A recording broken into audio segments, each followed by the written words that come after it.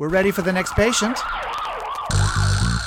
Welcome to the BL Clinic. My name is Sister Unity. I'm one of the Sisters of Perpetual Indulgence. Hello, I'm Jose, or Dr. Jose. Since this clinic needed a doctor, and I was the closest thing, I'm a fish doctor. The two of us are fans of the BL genre. Known as shonen ai in Japan and boys love in English-speaking countries, BL is a genre from Asia that has been growing popularity in the last couple of years. So in this podcast, we will be giving diagnosis, prescriptions, and prognosis for BL series. We are two gay men with a penchant for male-male love stories. So join us as we explore the world of BL and as we tease apart and analyze BL series from a unique queer-centric perspective. So today we're going to talk about a recent epidemic that we have been observing here at the clinic. We have had a couple of complaints or patients coming in with this issue. Yo, bro. Sup, bro. Toxic masculinity. You queer? Sup? You like bitches?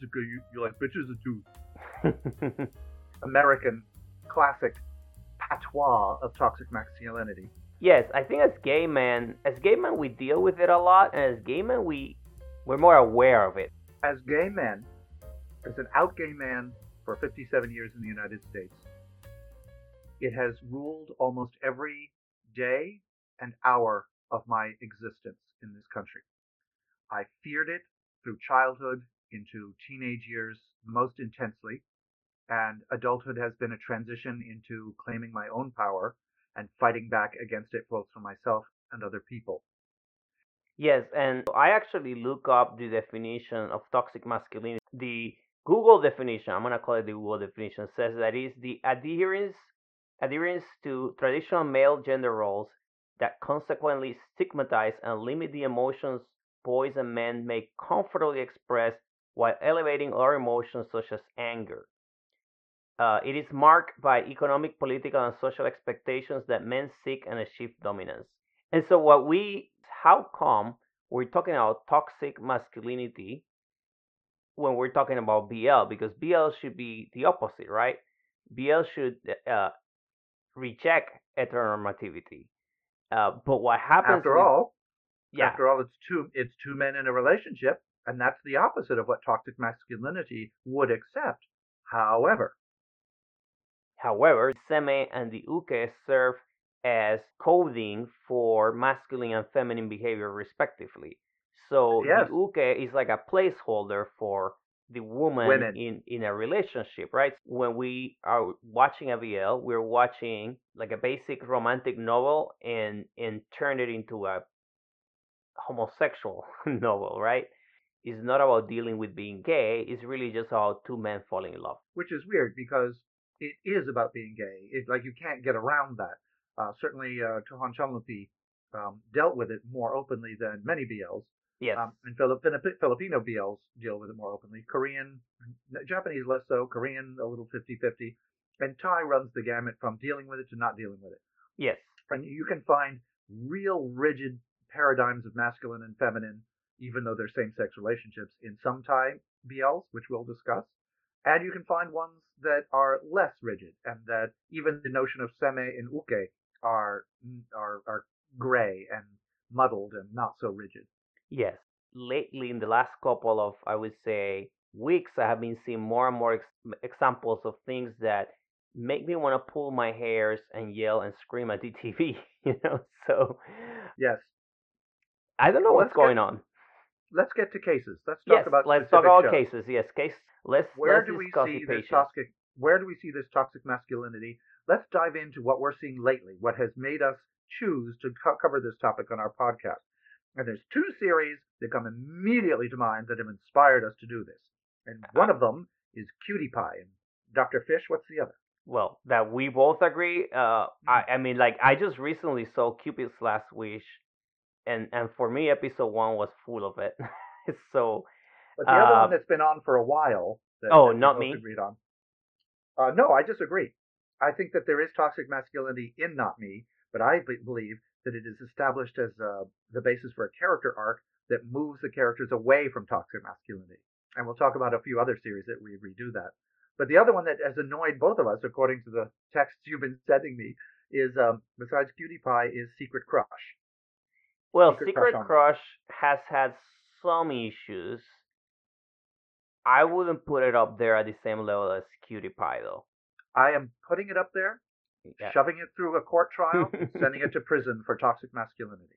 Yeah, so I would like to hear what your thoughts are on that. But let's talk about the one that we definitely agree has been giving us very bad examples of it, which is Cutie Pie.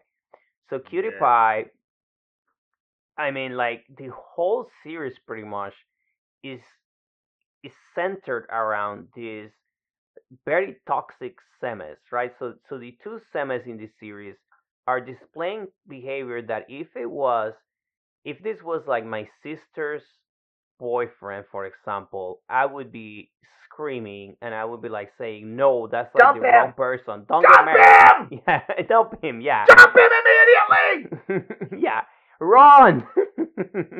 Yeah. So, a couple of examples like. For people who don't know, just a quick description of what's going on in this series if you haven't watched it. Yes. It's wealthy, all wealthy families. It's the young men, the scions of these wealthy families, and the lead couple is an extremely wealthy family, has an extremely wealthy young son, and they've paired him with a sort of a friend who in turn grows up to become extremely wealthy himself, and he's made a promise to the grandfather of the family, the grandfather who is in a same-sex relationship. And he's promised that he's going to marry this wealthy son. And he grows up wealthy himself. And then the rest of it is really confusing, which we'll talk about when we review the series in general. Like the relationship and the way they're portraying it is very confusing about why they love each other and don't love each other, why they come together and move apart. It's very confusing. But the important thing is that because the young man who was made the promise to the grandfather is extremely wealthy, he takes on this kind of CEO, corporate head kind of attitude. He has a driver who is sort of his henchman, who does everything he says, and he bosses around the extraordinarily wealthy and rather pliant and rather feminine uke. Now they play with the uke, and the uke has a secret life in which he's a rock star, although he sings very sort of emotional ballad type songs, but he plays the drums. And he rides a motorcycle, and he likes fast cars. So he has this weird combination of masculine signifiers and feminine signifiers. Every time he's with the boyfriend, the fiance, he wears suits that are on the feminine side in sort of colored patterns. And his behavior is absolutely feminized. He is the pliant, docile young woman. Yes, I noticed that, and I was just watching the first episode again before we recorded this. And I noticed the same thing, and I wrote a note about it that he likes fast cars. He likes things that are very masculine, and you're right. Like he almost switches. There is this like double life that he's leading, and the thing about it that really strikes me is that it is not just that couple. There's another couple, the secondary couple. The secondary couple, yes. And they're like worst.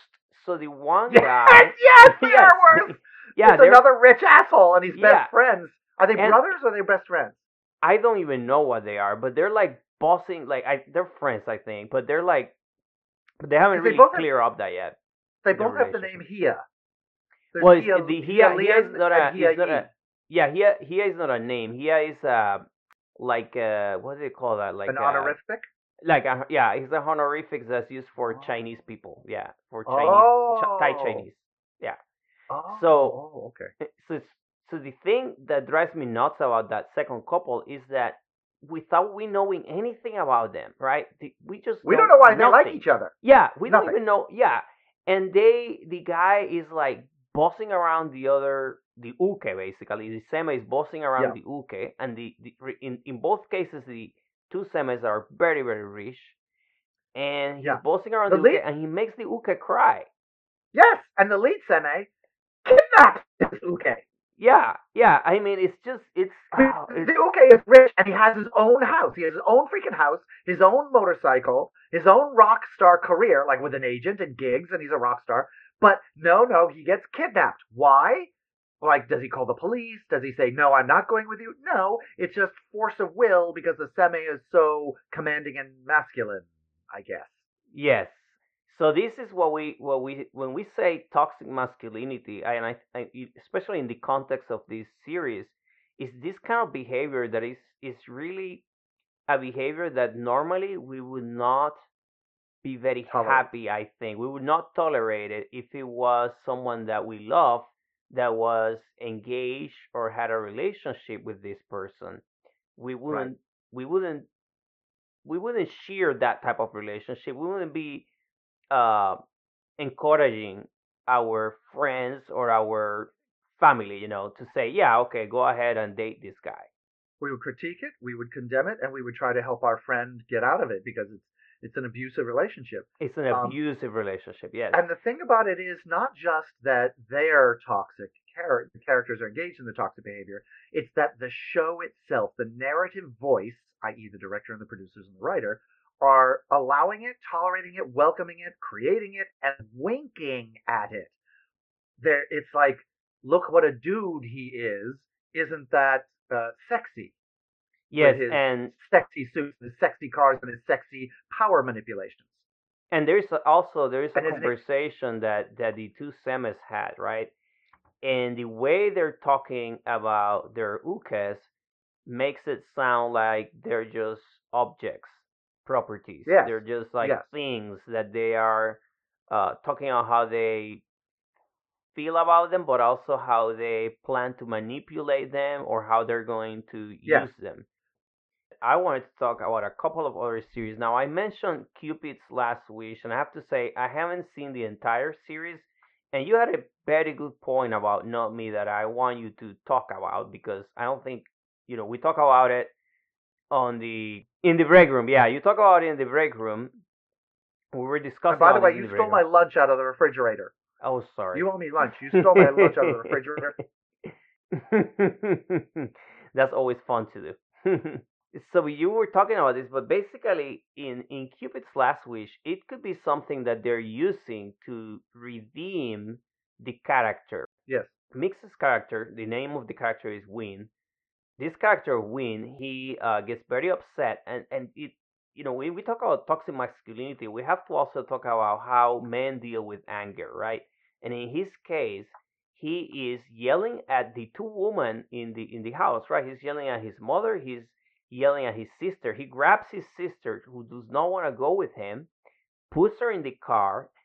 His mom is yelling and screaming. I mean, it was so uncomfortable for me to watch because I'm thinking this is just wrong in so many levels. Yes. And you're supposed to feel that way. It would just be toxic behavior, period. But the thing that makes it a moment, and I don't think it'll last for the whole series, but the thing that makes it a toxic masculinity moment is the way that the story creators don't say a word about the fact that the male of the family does this to the women and the women don't answer back. Yes. The daughter owns just as much stock in the company as her brother who's mistreating her, but she doesn't stand up to him. Yeah. Mm-hmm. And the mother doesn't say, "How dare you speak to me, your mother, and your sister this way?" They just stand there being the traditional role of a pliant female. Yes. Now he'll learn his lesson. It'll be a character arc, but Yeah, no, and I like how you put that. I mean, and I think it's important to understand that that's what makes it uncomfortable to watch.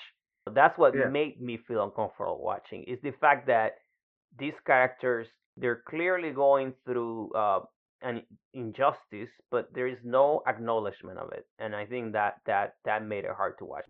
So sometimes toxic masculinity is used in order to redeem the character, especially with Semes. That tends to be very common. They start toxic, dominant, and aggressive, and then the uke sort of turns them around and makes them softer and more sensitive and more aware of their. well, of their feelings, and it's the feeling of love. It is expressly the feeling of love, which is the context of all BLs, that is used to open them up and to let them let go of it. We saw that in Theory of Love, where Oh yeah. Off's character was, I mean, he wasn't that butch of a masculine, but it was a toxic masculinity in terms of hypersexuality towards women and ignoring his male friends' feelings and just being like a dunderheaded, I don't have to pay any attention to my relationships male paradigm. And then it was realizing that he did have feelings of love that changed him utterly. Yeah, and another example we see a lot, I think, is jealousy. And I was thinking specifically of Dark Blue Keys. In Dark Blue Keys, the Right. Semen, which is played by Tay, he's very jealous. He's like, He's literally physically aggressive yeah, against he's the physically uke. aggressive. Yeah, if I recall correctly, yeah, he pushes. I think he pushes. He bullies him. Yeah. Yeah, he bullies him. Yeah, and but then in the end, he softens up and realizes that he needs to say things, that he needs to communicate, and that he needs to trust his partner. So Yes. I think that that was a really good one. And then in that one, is another example of an uke being the one that's toxic, because if you remember, there were two characters. It was Gawing and He was the seme in Tohan Shanlati. yes, yes, and he is actually the one who seems more in control. He's Yes. I would say he's more mature, Yes. and And but he's softer. he is softer, yeah. And but then the other guy, right, the one who I would assume is the Uke based on their dynamics. He's like getting into trouble. He's like getting into fist Beating people fights, up. Yep. beating people up. And then in the end, he also has to soften up and decide that, hey, that's not the way that we solve problems, because brings That's right. more problems up. So Use your yeah, words. yeah, use your words, Yeah, use your feelings and your words. right, So right. but can we go back though? I was thinking about this. Can we go back and look at examples of this in earlier BLs like Lovesick and Make It Right? Do we see toxicity, the Yes, toxicity yes. of the seme or the uke? We see both kinds. We see transformed. I'm gonna name the disease. It's not a disease. The beneficial condition, the one that heals naturally, is, I'll call it, transformed toxic masculinity. And then the one that drives us up the wall, makes us want to throw things at the television, is just plain old unsolved toxic masculinity. It's in the production, and the writer, director, and producer are as guilty of it as the characters. And we can see examples of this throughout the last 5 years of BLs, which is sort of the almost total history of BLs. Yes. Um, but there's examples of both. There's a recent example. You and I were talking about this in the recent series with Off and Gun, our second one that deals with toxic masculinity in Not Me. And I think it's a case of transformative toxic masculinity, because Gunn's character has both. He plays identical twins, and they're each examples of the uke with non-toxic masculinity and really non-masculinity. I mean, he's not too feminine, but he's not toxically masculine. And then his twin brother Black, who is the epitome of toxic masculinity, and who has inculcated the rest of his gang, including Off and the other characters, with it. And the story arc goes where Off, who is really the focus of the change, he goes from being a toxically masculine gang guy devoted to violence as a way to solve political problems, to being softened by his love for White and his belief in, trust in, both politically and emotionally, White and White's way. And White transforms that character, and then the whole nature of how the gang pursues their politics changes because of the introduction of Way. Just as an interesting side note, that softer way is actually a codified part of Buddhism. It is called the way of the path of flowers, and it is a path for change, transformation, and it is seen as a strength. It's just that the quality of the strength is not aggressive; it is soft or patient or flower-like. So we see that in Not Me. But let's go back, like you wanted to go back earlier and look at examples in early BLs. Yes, and I have one example, but it's actually not of a toxic seme, but just of a toxic masculine heterosexual character, and Yes. that is in Lovesick. If you remember the very first episode of Lovesick, that was so controversial because it was not a very good episode. The side couple is Mon, and she goes out, and then she sees him in a car with a woman, right, with a girl, because they're in high school, and she pulls, I think she pulls her out, and then she like gets angry at the woman that Mon is with, but that's not her her responsibility, right? Like the guy who has a commitment with her is Mon, right? But she gets angry and she like starts. I forget if she hits her or she just yells at her. But then Mon gets out of the car and he literally slaps her, like slaps her in the face. And As we she, in the United States have just learned, that is never appropriate. yes, and she like she's frozen, right, for a couple of seconds, but then she goes on like nothing happened. She just gets angry at him for being with the girl, and nobody does anything, and nothing happens afterwards. It's what you said. It's the way that it's filmed that they're not the director and the production is not acknowledging that what happened was wrong. Right? There's no So there's acknowledgement that what happened he was wrong. suffers no consequences for having No, slapped a woman. no. He slapped the woman and he still takes her home. And nobody says a thing. And she's not angry at him for that. So it's very, very Oh, if it were strange to me, see. the relationship would be over. Yeah, I mean, that's just wrong, right? Now, in terms of a Seme being displaying these characteristics, I feel like Poon was not really toxic. Um, I think you will have to go to season 2 to see some of that toxicity with the secondary couple. Um, oh, what was the name? I should have looked at this before, but the The one one who that's makes played by Singh. Let's see, there is the Omik and Perwin. So Perwin, so the couple Per and the of Per who's played by Singh, and then Win. Um, Per is toxic. I don't know if you remember that, but he's the one that has a neighbor that's gay, and the neighbor falls in love with him, and then he gets upset, and he's a little bit toxic, I think, in that sense. And then he's the guy that Win ends up with is also a very toxic Seme. I don't know if you remember that, but those I are don't. early I, examples. I don't remember when, but I do remember that Per had a whole toxic thing with this clearly coded gay uke, and he humiliates him. Yes. In fact, I believe he humiliates him in front of the whole school. And then he changes, and he continues to be masculine. He just removes the toxicity and becomes humble.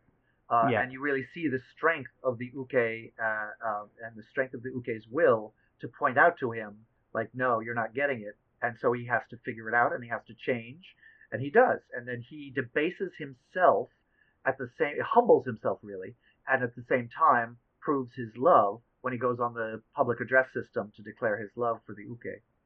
So Yes. that's a good case of transformative. Yeah, and because I can't think of any except the one example I just gave with the heterosexual couple. I can't think of a Seme being toxic. I think the first time, kind of chronologically, where I saw that, and I don't think it's transformative toxic masculinity, was with Love by Chance. I think Love by Chance probably has the earliest example that I can think of was like a very toxic Seme and just toxic relationships because Mame really likes those kinds of things, and so any kind of Mame story is gonna be like that.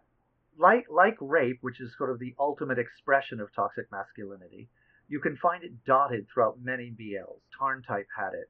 Yes, Mame I mean, he again. rapes him in the he writes yeah, right. He rapes him in the shower. Like I Yeah. mean, they don't phrase it as rape, but it is definitely a rape.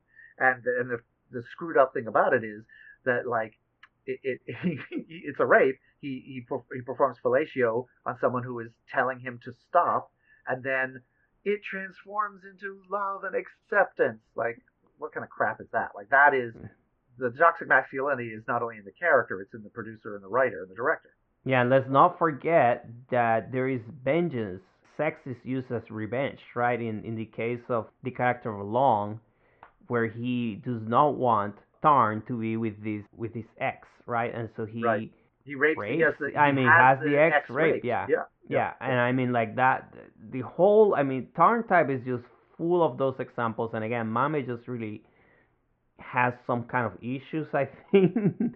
Well, he plays with social paradigms to create drama, But unfortunately, when he does that, he subjects us to examples of rape and examples of She. toxic masculinity. She, sorry, Yeah. it subjects us. You notice how the person Hmm. practicing the toxic behavior, I'm assigning the male gender Yeah. like it's Yeah.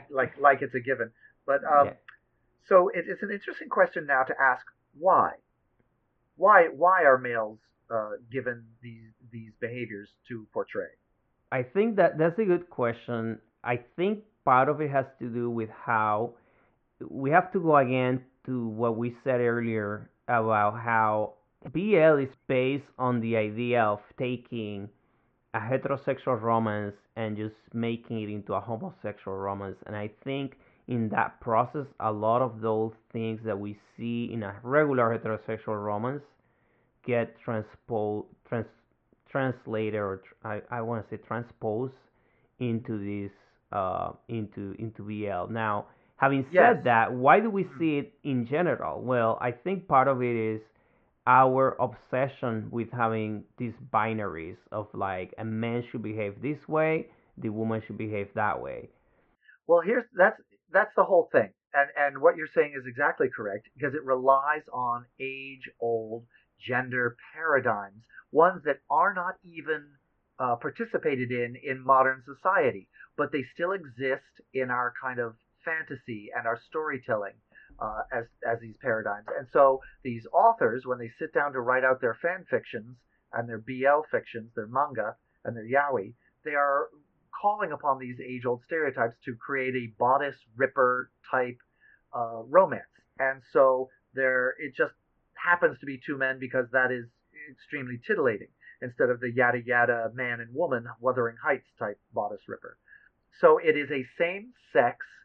Um, it is a same. Let's see. How do I want to put it? It is a heteronormative same sex relationship. It seems contradictory, but that's what a BL is. Like you said, the uke is a woman's role. It just happens to be played by a male, and that's the whole titillation of it. So while they're doing that, they're applying. They're going, okay, what is the romantic paradigm that has a lot of drama and is real juicy that I can put these two men through? And they go to all of those old tropes, stereotypes, and behaviors, which includes toxic masculine roles. I'm the man, I'm rich and I'm powerful, and my way. It's like 50 Shades of Grey. My Yeah. my will goes, and I'm gonna put, I'm gonna determine how the love goes, and I'm gonna treat this person this way, and it'll be romantic because I'm in control. And then the poor uke has to live out this weird role of I'm soft, I'm feminine, I'm emotional, and so I do what the strong he-man says, and isn't it lovely and romantic? Ugh.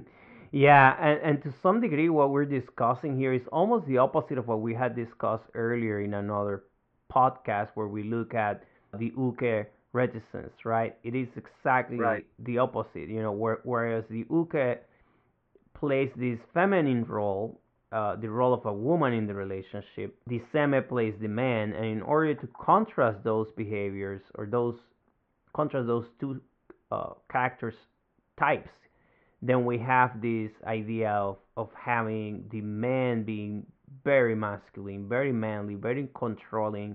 And I would say where we usually see it is with the jealousy kind of thing. A lot of times that's what becomes toxic. We saw it on Together this series.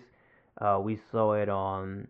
Can you Uh, describe that? Because I don't know that I agree that there's toxic masculinity in Together. There is in one of the side couples.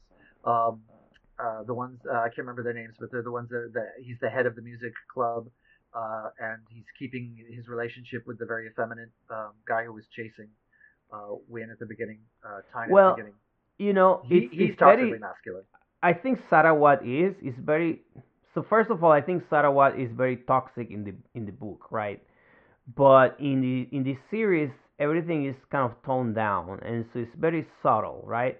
And so in the series, I remember the one thing that turned me off about Sarawat is this is one scene in which Sarawat tells Tyne to remove the makeup because like Tyne has like makeup on because he's gonna do, I forget if he's gonna do a shoot or if it's part of the cheerleading thing, and he has all this makeup on, and he looks really good. And I think Sarawat goes and says, "Oh, you should not do that," and like removes the makeup and like just starts treating him like he owns Tyne, right? And that there's this moment in this series in the beginning. Sarawat is very like, "Oh my God, I love Tyne and everything," and then all of a sudden it switches, and he is very jealous, right? And so he behaves like he owns Tyne, and I think that's what I mean when I say there is Yeah, toxicity.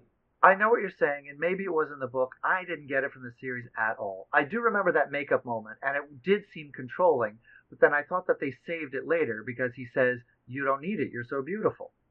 And it wasn't like he's controlling him because he's controlling him. It was like, no, he's controlling the situation because he sees an aesthetic corruption and he prevents it. Yeah, maybe, but the other thing I didn't like about that whole thing, because that there's a whole thing that happens right on the second, let's say the second half of the series. But if you remember, Sarawat's jealous behavior was pretty uh, I toxic don't in re- that sense, that he was I don't behaving, to recall me it. he was behaving like he owned Tyne. Like that's what Okay, I didn't like. give me examples because I'm not coming up with any. Oh, I think when he went to the hospital to pick up Tyne, I think Tyne wanted to go with the other guy, and it was Oh, of something like course, that's that. not toxic masculinity. Oh Well, no, but he, that's territorial. That the other guy was criminally, corruptly, fiendishly after time, and he was protecting time from it. yeah, but it just felt like this is where I have a problem, right? My point is, and so here's another thing. Maybe you and I can disagree on this, but I like it when the uke has agency, and I felt like Tyne was a really strong character all the way throughout half of the series, and then he becomes someone that doesn't have agency. He can no longer decide who he wants to go with. I mean, the point is that Tyne I, doesn't owe we anything to Sarawat. Like no, we Tyne could go disagree. with whoever he wants, you know. No, we disagree. I didn't have that experience at all. I found Tom with agency from start to finish. He only time he didn't have agency when he was like weak and unconscious because he'd been in the hospital. But you know, I had very different experiences of that of the second We're half gonna of have that to series. watch this series again together. We have to Sure, watch sure, together. sure. That sounds because fun. because I can point out things while we're watching, and maybe you will see the same things, or maybe we'll see the same things Or you saw maybe differently, or maybe you or will. maybe I will. Yeah, who Yes, knows? yes. But Maybe yeah, the but scales will fall from your eyes. yeah. Because Yeah, I I'm up think for that. we have talked about this before, and you have always told me that I should watch the second season because Oh I yeah, never Still Together is finished. much better than the Because you first told season. me, yeah, it is better, and Yeah, Sarawat is a better character, and and all that. Because I was like, I mean, I was one of those guys that was so into Sarawat, you know, and then I just got upset. Yeah. So any other series that you might want to mention? I mean, two. I want to say, for me, I would add Waterboy Yes, that was to. one of the two.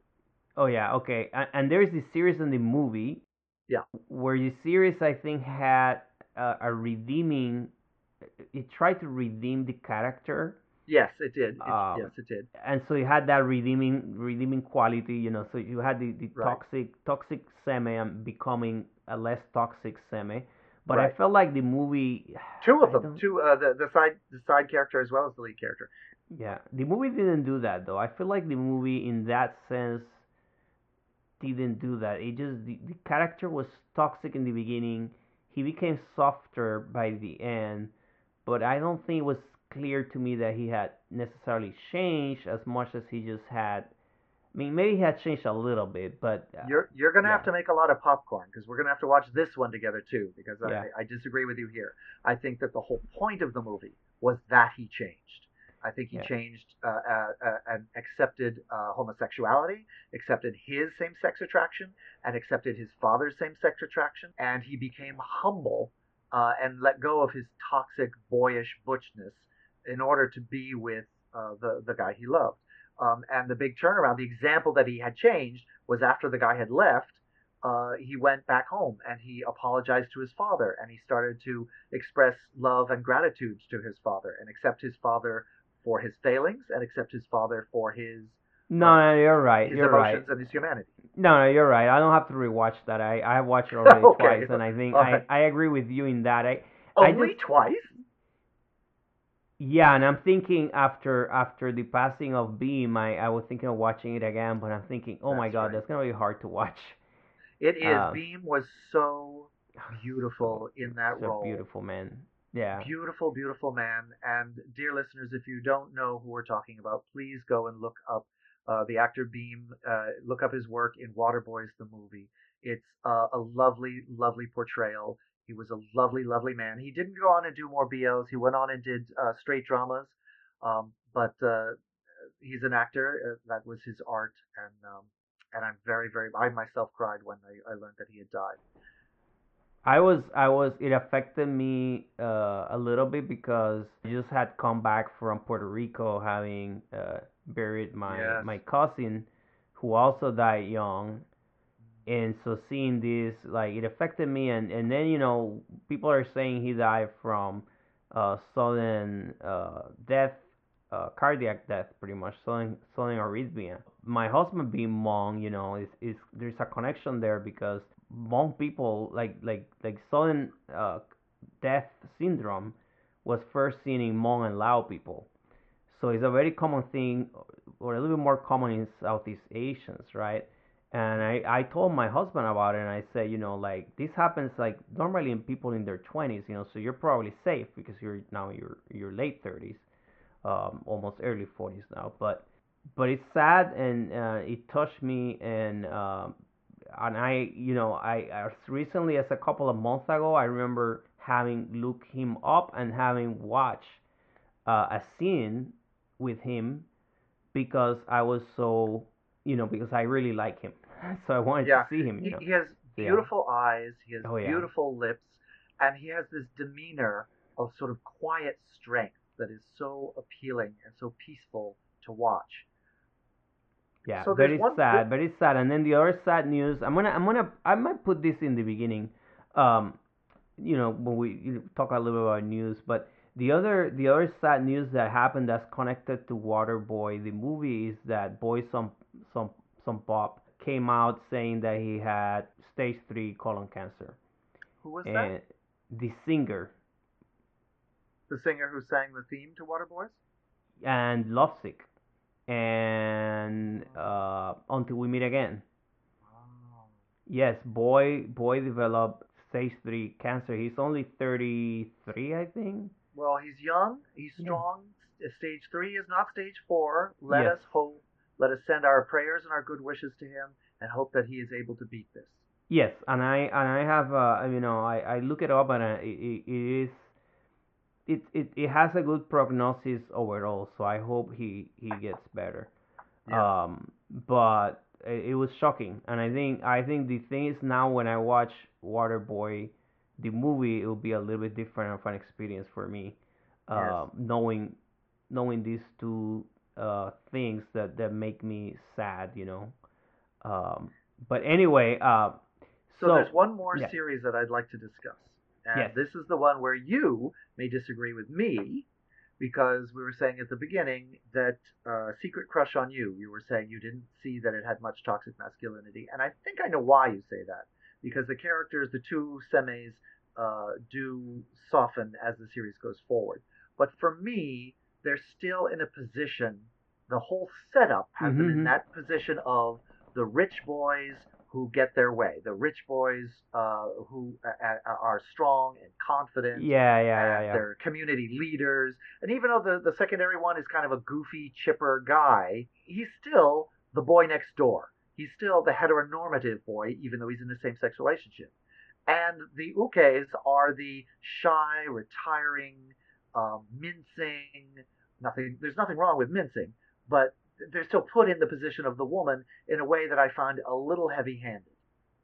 Yeah, and I would call that not necessarily toxic masculinity, but very strongly heteronormative. Yes, the reason I put it in the category of toxic, and you're right, their behavior is not very bullying or damaging to the ukes. It's actually quite loving. But the reason that I think of it as toxic is not on their part as much as what they represent, and definitely on the part of the producers, writers, and director. And that is that they're giving us a romantic paradigm, a romantic ideal for us to fall in love with and get all heart swollen over. And it's one where the one that behaves like the boy next door, the normal guy, is in power and masculine, and it approves that stereotype, that old gender role model. And then the ukes who are so feminine are goofy, and we're supposed to be giggling and laughing at their goofiness. One sort of coyly making weird breathy noises. He's got a mushroom haircut and funny glasses, and we're supposed to think it's cute but nerdy and in a goofy way with some comedy to it. Yeah, feminine. And the feminine can be absolutely stunningly beautiful. An example would be in Until We Meet Again. Fluke's character is feminine, and the way he makes those beautiful colored little floral desserts is very feminine, but it is taken seriously and it is honored, and he is played as a character with integrity and his own strength, as well as being feminine. That is an opposite example than what they're doing in Secret Crush, where they're sort of made fun of a little bit. I mean, they fall in love, so you love them, but they're also made fools of at various times as well.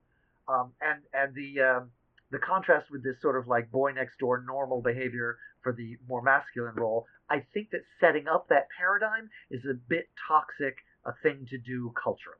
That's what no, and you know what? Now that I think about it, I think you're right, because I think with the main couple is not as big of an issue, but with the secondary couple, yeah, it is like a Cutie big Pie. issue, because I don't know if you remember this, but the guy, and I can't remember his name, but the uke, right, in the secondary Right. couple, he does not want to be with the Seme. The That's Seme true. just keeps pushing and pushing and saying, Right, oh, right. blah blah blah, you're gonna be with me.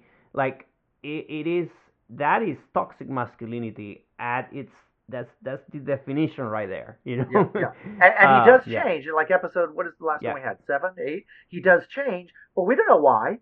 We don't know why.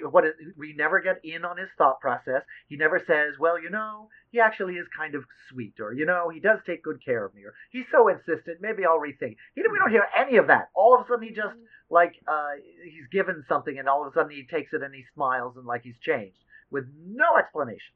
Which what that in a heterosexual drama, right? When we see that, Right. I always criticize that, because what the message that sends is that if a man is insistent and persistent, Yes. and persists, right, the Yeah. woman will eventually fall for him, Because and she's that's supposed just wrong. to. Yes. Yeah, and it's just out of thin air, like she's just supposed Yeah. to. It's like, oh, well, you knew it was going to happen because the guy was pushing, and then guys, that's how it goes. Well, And- that's not realistic, and that's not real life, and it's disempowering to either the gay male in the UK role or a woman. It's unfair. Yeah. Give us, and you know what? It's not good storytelling. Give us their thought process. Give us what the reason for the change is. That's interesting. That's drama. Yeah, and I'm trying to think. I think that we see that a lot in BL, but for some reason I can't Yes. think of other examples right now. But I know that we see it a lot. We've already talked about it in Cutie Pie. We don't know why they're together. Well, no. What I mean, examples of where the Seme is insistent and persistent and makes the Yeah. uke change, and then Yes. the uke all of a sudden says, "Oh, I like you." I mean, to some Book- degree, you gave make one it right. example, which is Tarn type.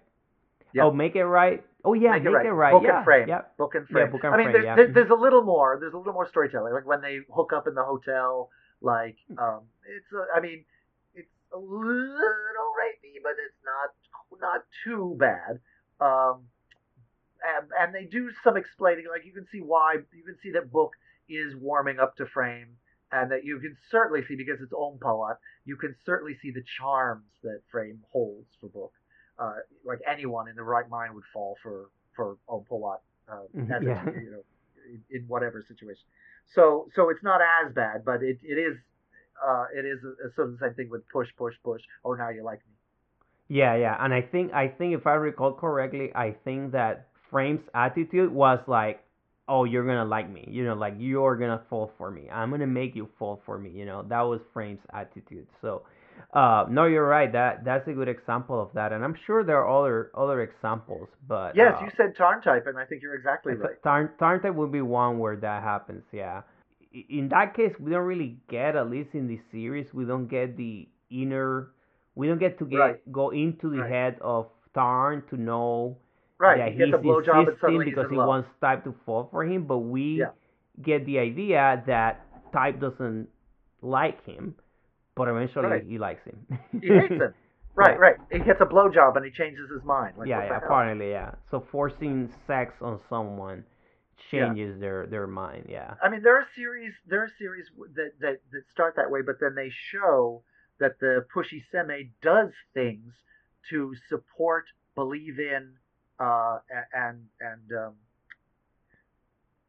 and to uplift the uke, and so the uke comes around. That's good storytelling. That gives us a why. That gives us a reason.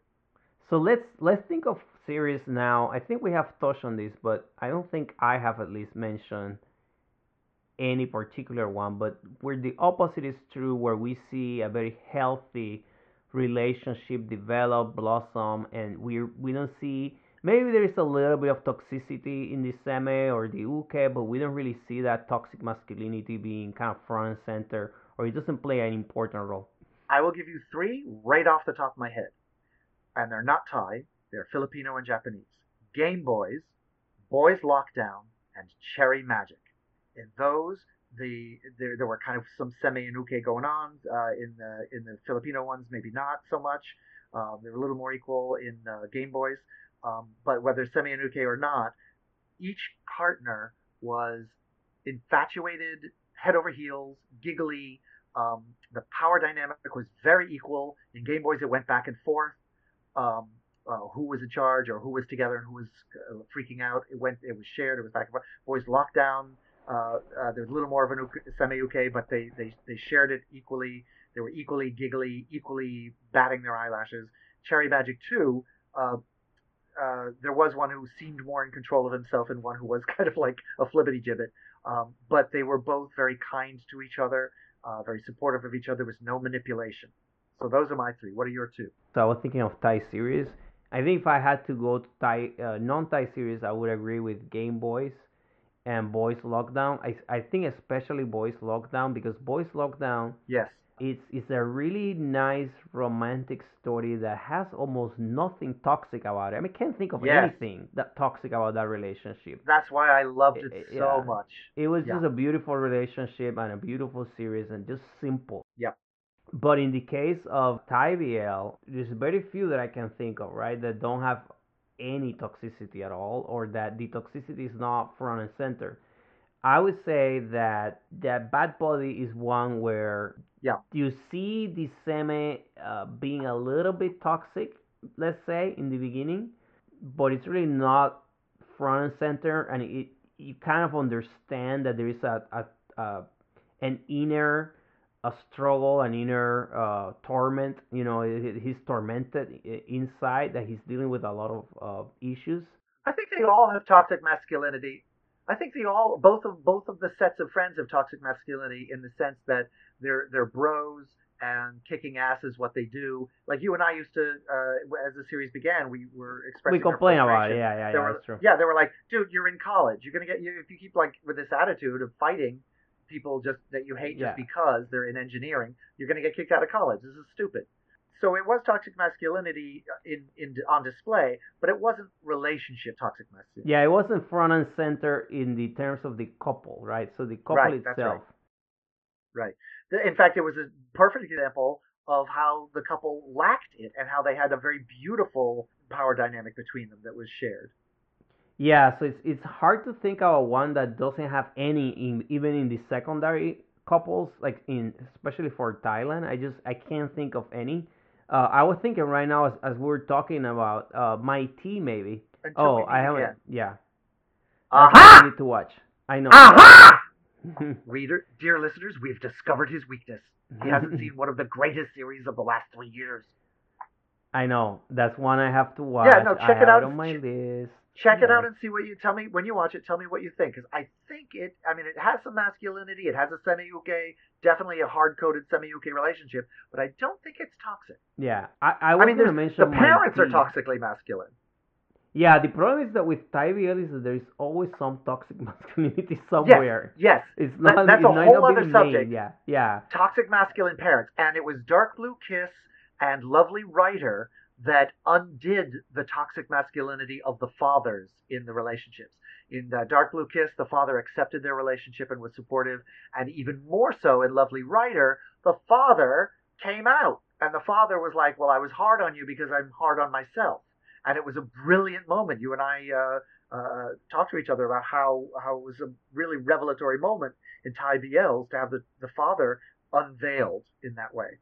But then I think that in Lovely Writer, which I can't think right now of a very strong example of toxic masculinity, but I bet that if I sit down and look at it again, I'm going to find one. The father. On the secondary characters, yeah. Up's father, until he changes, was toxically masculine. Yeah. So that's the issue. So that brings me, one of the questions that I had drawn up for today was actually, do we see a difference between the different countries, right? So the Thailand versus Japan versus the Philippines, and I think we have just answered that, right? So when we look at the Philippines, we rarely see this problematic toxic masculinity as much as we see it in Thailand. In Thailand, it's very prevalent. In my viewing, it's Japan, the Philippines, and Taiwan have less toxic masculinity. Vietnam, Thailand, and South Korea, have more toxic masculinity. Oh, yeah, Korea, give her like yes and no, depends on the series, but it is there. No, you're right. Vietnam is almost the same as Thailand. That's right. Yeah. Now I was gonna mention there's one series that you haven't watched, which hasn't finished, but for now I haven't seen examples of like toxic masculinity, and that is Rack Diao. The Seme in that is, I mean, I don't know if he's openly gay in the early episodes, but like we know he's very comfortable in himself, and it's an example of positive masculinity, where he is strong, centered, grounded, self-confident, but not abusive. He manipulates the sort of goofy guy who's going to fall in love with him, but in a way that is not toxic, in a way that has more to do with the other guy's, not toxicity, but his sort of errant behavior, his bad boy behavior, and the fact that he's being a rascal. But it's not toxic. I thought of another series.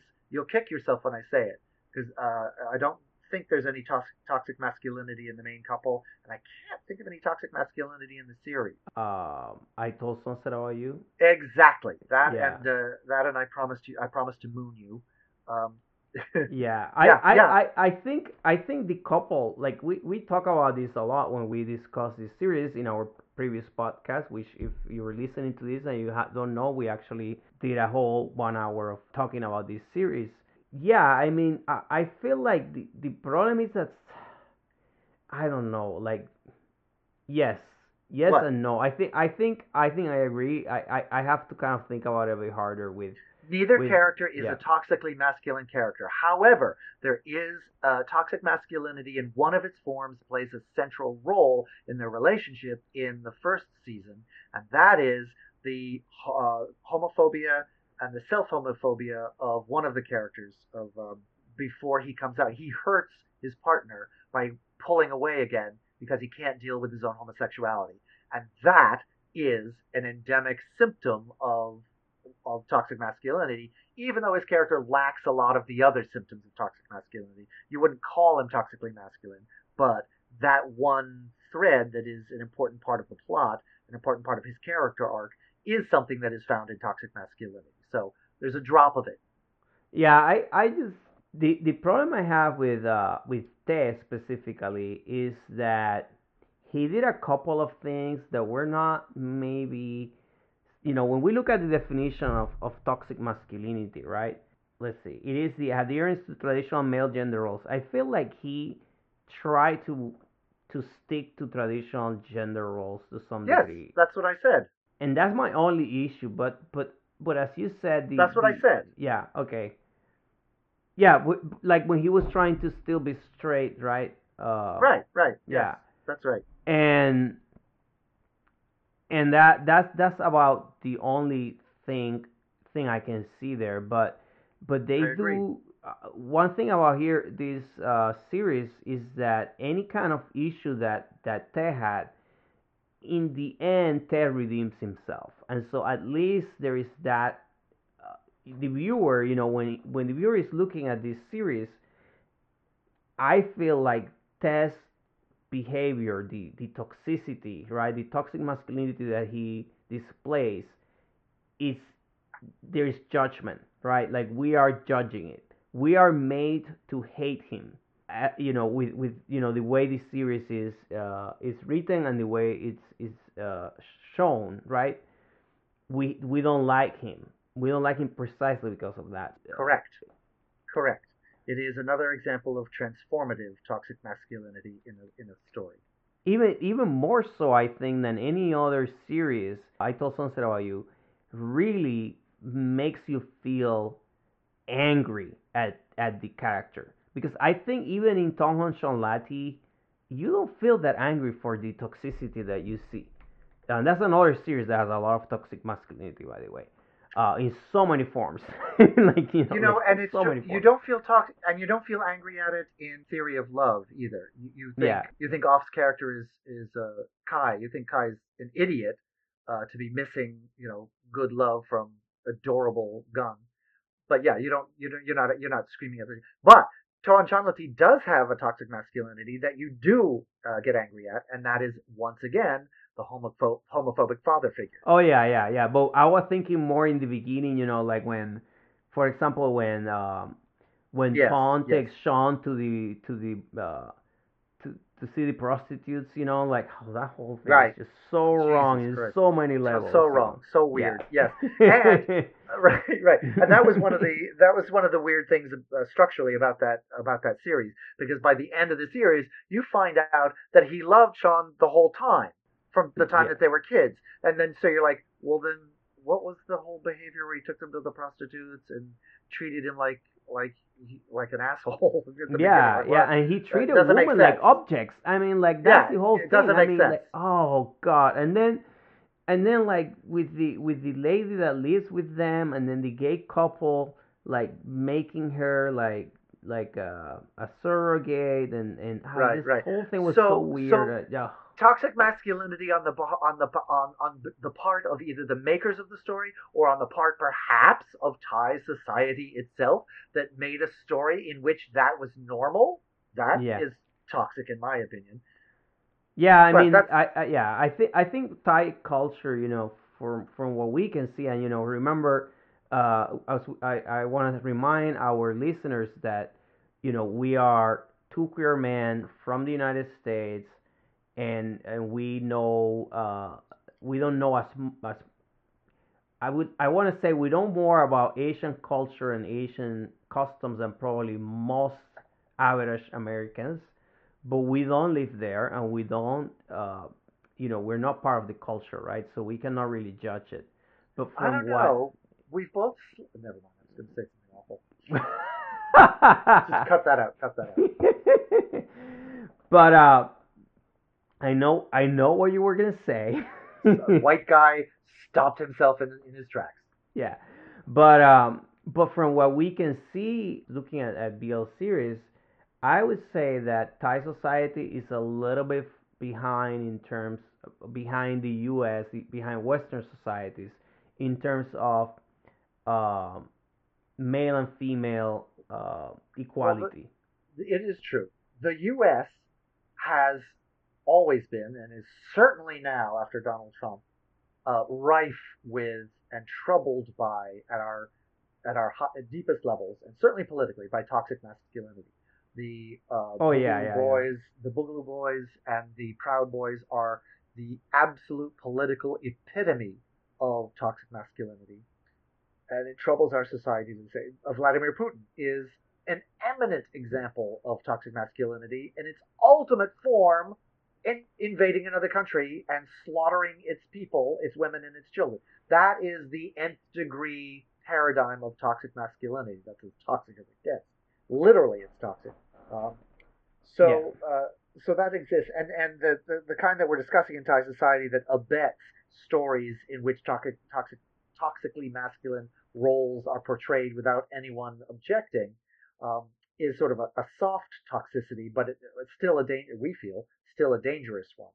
Yeah, well, let me be clear though, and I should have said this earlier that as recently as at least I want to say a couple of years ago, so maybe like 5 years ago, when I was teaching, and I would look at the media, right, and I would look at things like series and shows on popular series, popular shows.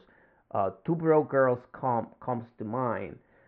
There are many examples in the Western media, in the U.S. at least, of Hell yes. toxic masculinity being shown on TV as just a normal thing. And the Hell best yes. example I can give you, which we just talked about in Thai series, is the idea that a guy likes a girl and therefore he's gonna go for it even if the girl doesn't like him. And we see that on Disney movies, we see it on Disney series. So it's being shown to kids. So I mean, it is everywhere. So to some degree, Thai society is not unique. Two men and a baby. Two Men and a Baby was based on it. Charlie Sheen's character, Oh yeah. of, Oh of god. constantly Yeah. getting the women just because he's him, and Yeah. and then John Crier's character not getting the women because he's not feminine. masculine Yeah. in the right Yeah. way. Mhm. Yeah, it's absolutely the epitome of it. Yeah. No, there are many examples. So I think I would backtrack on the fact that I said that maybe Thai society, is a little bit behind the U.S. in that sense. No, that's not true. I think that they're both equally problematic. They just have different issues, right? But Thai society. What the impression that you and I get from the Thai shows that we watch, which are more than most Americans, but certainly we are not in Thailand or Thai. But the impression that we get is that Thai society is okay. The majority of Thai society, and even parts of Thai gay society, are okay with these codified gender roles.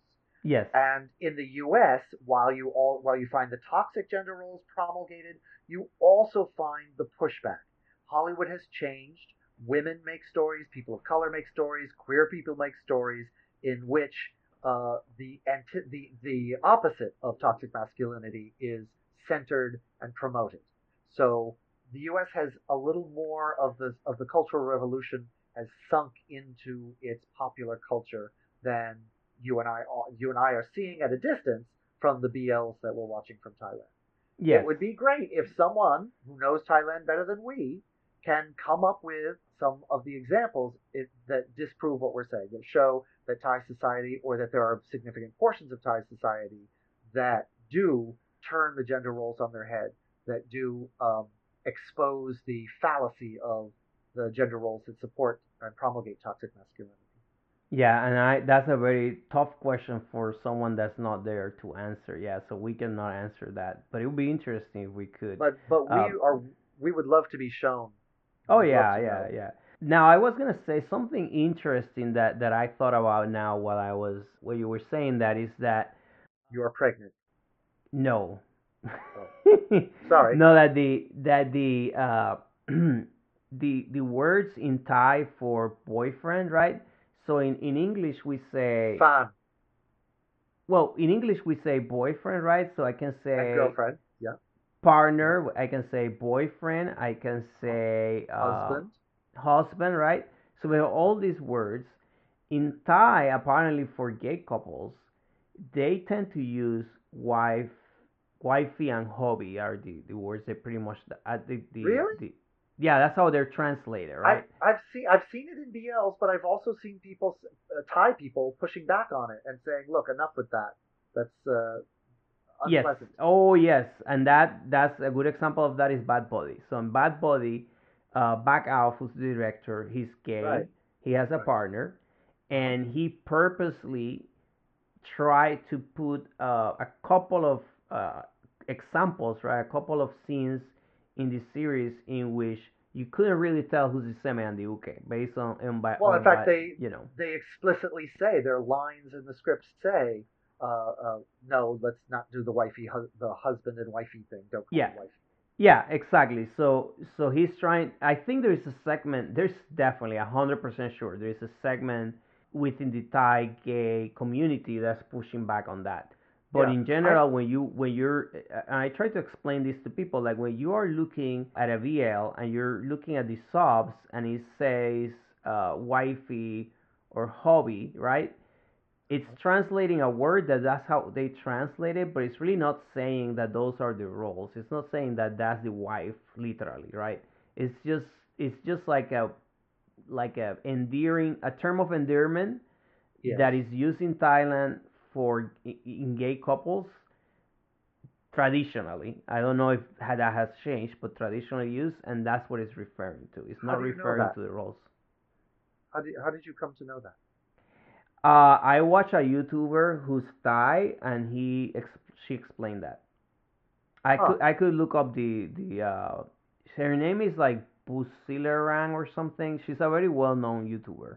Uh-huh. And Uh, she's sort of an expert on Thai gay popular culture and well, nomenclature. she reads a lot of BL, and she was talking about the translation of those terms, Uh-huh. and she said that that's like when people basically what she was saying is people read too much into it, that they should not read that much into it. It's not really saying that's literally the wife and the Yeah. husband, and So that's that sounds more literally like BL culture than Thai gay culture. the I don't know, but I remember her clearly saying that's like a term used that gay people use. In I don't BLs, know if she's part of the gay community or she has gay friends. I don't we know. should. Uh, Yeah, but yeah, I can forward you the YouTube video. I have to look it up, but I'm okay. I used to watch her a lot when Tarn Time came out. She's very good. Mhm. Yeah, she reads a lot of BL. That's all I know. Ah, Okay, so any final thoughts, yes. concluding To- remarks? Toxic masculinity does not lead to long-term relationship success, or it's not enjoyable for most of us watching these BL stories that you're making. Yeah, I think that sometimes it can make me uncomfortable watching, like in the case of I hate it. Lovesick, Yep. when Mon slap Mo, in the case of Cupid slash Wish, Cu- when Cutie Pie is yeah, almost Cutie is Pie Cutie at Pie times annoys me. unwatchable. At times unwatchable for Yeah, me. I Yep. mean, so here's the thing. In the case of Mo and Mon, right? When Mon slapped Mo, that made me uncomfortable. It Uh-huh. made me upset. In the case of Ween yelling at his mom and then taking his sister and making her ride on the car against her will, Yeah. that made me upset, and it also Yeah. made me wanna throw something at the screen, right? Yeah, and it was so unrealistic. And yeah, it's unrealistic. And then in the case of Cutie Pie, I just pull my hairs and I literally want to turn the TV off and just walk away from it. Yeah, But it's an unpleasant story. Yeah. it annoys me Yeah. beyond belief. It's the reason I've been texting you a lot about it, because it annoys me so much. Yes, it is very annoying. Yeah, but even though BL has all that toxicity, I still watch. Part of the reason is because I want to see it evolve, because I want to see it moving towards more queer representation and more acknowledgement of queerness and acknowledgement of a queer centered narrative, I guess. So that's why I watch, because I'm hoping it will evolve in that direction. I Yes. also watch because there are some elements of the story that are still interesting, are still good. I would say with Cutie Pie, I'm so close to not watching. Like Yeah. I'm very close to quitting Yeah. because I haven't seen anything redeeming about it. But I think that's a separate podcast that we need to do. For me, my last word is to say to storytellers everywhere, not just in Thailand, is to do some self reflection and see if you can understand what we're talking about by toxic masculinity, and see if you can eliminate it from the types of characters that you create. And the reason is it is painful to watch, but also it is unrealistic. So we are saying that our storytelling has had an illness for a long, long time, and now we doctors are saying it is time to re-examine our illness and finally kill the germs and be free of it so that we can put more stories in the sperm bank and fewer stories have to be quarantined because they have toxic masculinity. Actually, I was planning on flushing them down the toilet, but that's okay. Well, I'm going to have to wash that toilet with hydrogen peroxide right after. Yeah, we need to talk about Cutie Pie eventually. Girl, there will be a reckoning. Yeah, but so yeah, so ugly pie. We could call it ugly pie. Yeah, we're gonna have to talk about Cutie Pie, but yeah, so we'll keep an eye for toxic masculinity in this clinic and spray it. We have like a special ointment that we can put on it when it looks really ugly. Ointment. And if not, yeah, we just flush it down the toilet. You know, that's what we do here. So. That's right. Well said, doctor. So anyway, well, I'll see you guys next time. Thank you for listening to this episode of the BL Clinic. We'll see you next time. Until then, keep watching BL and support your actors. But please, don't obsess too much. That's right. Remember to be a fan, but not infatuated. So we hope you enjoyed our work, and we'll see you back in the clinic. Cough, cough.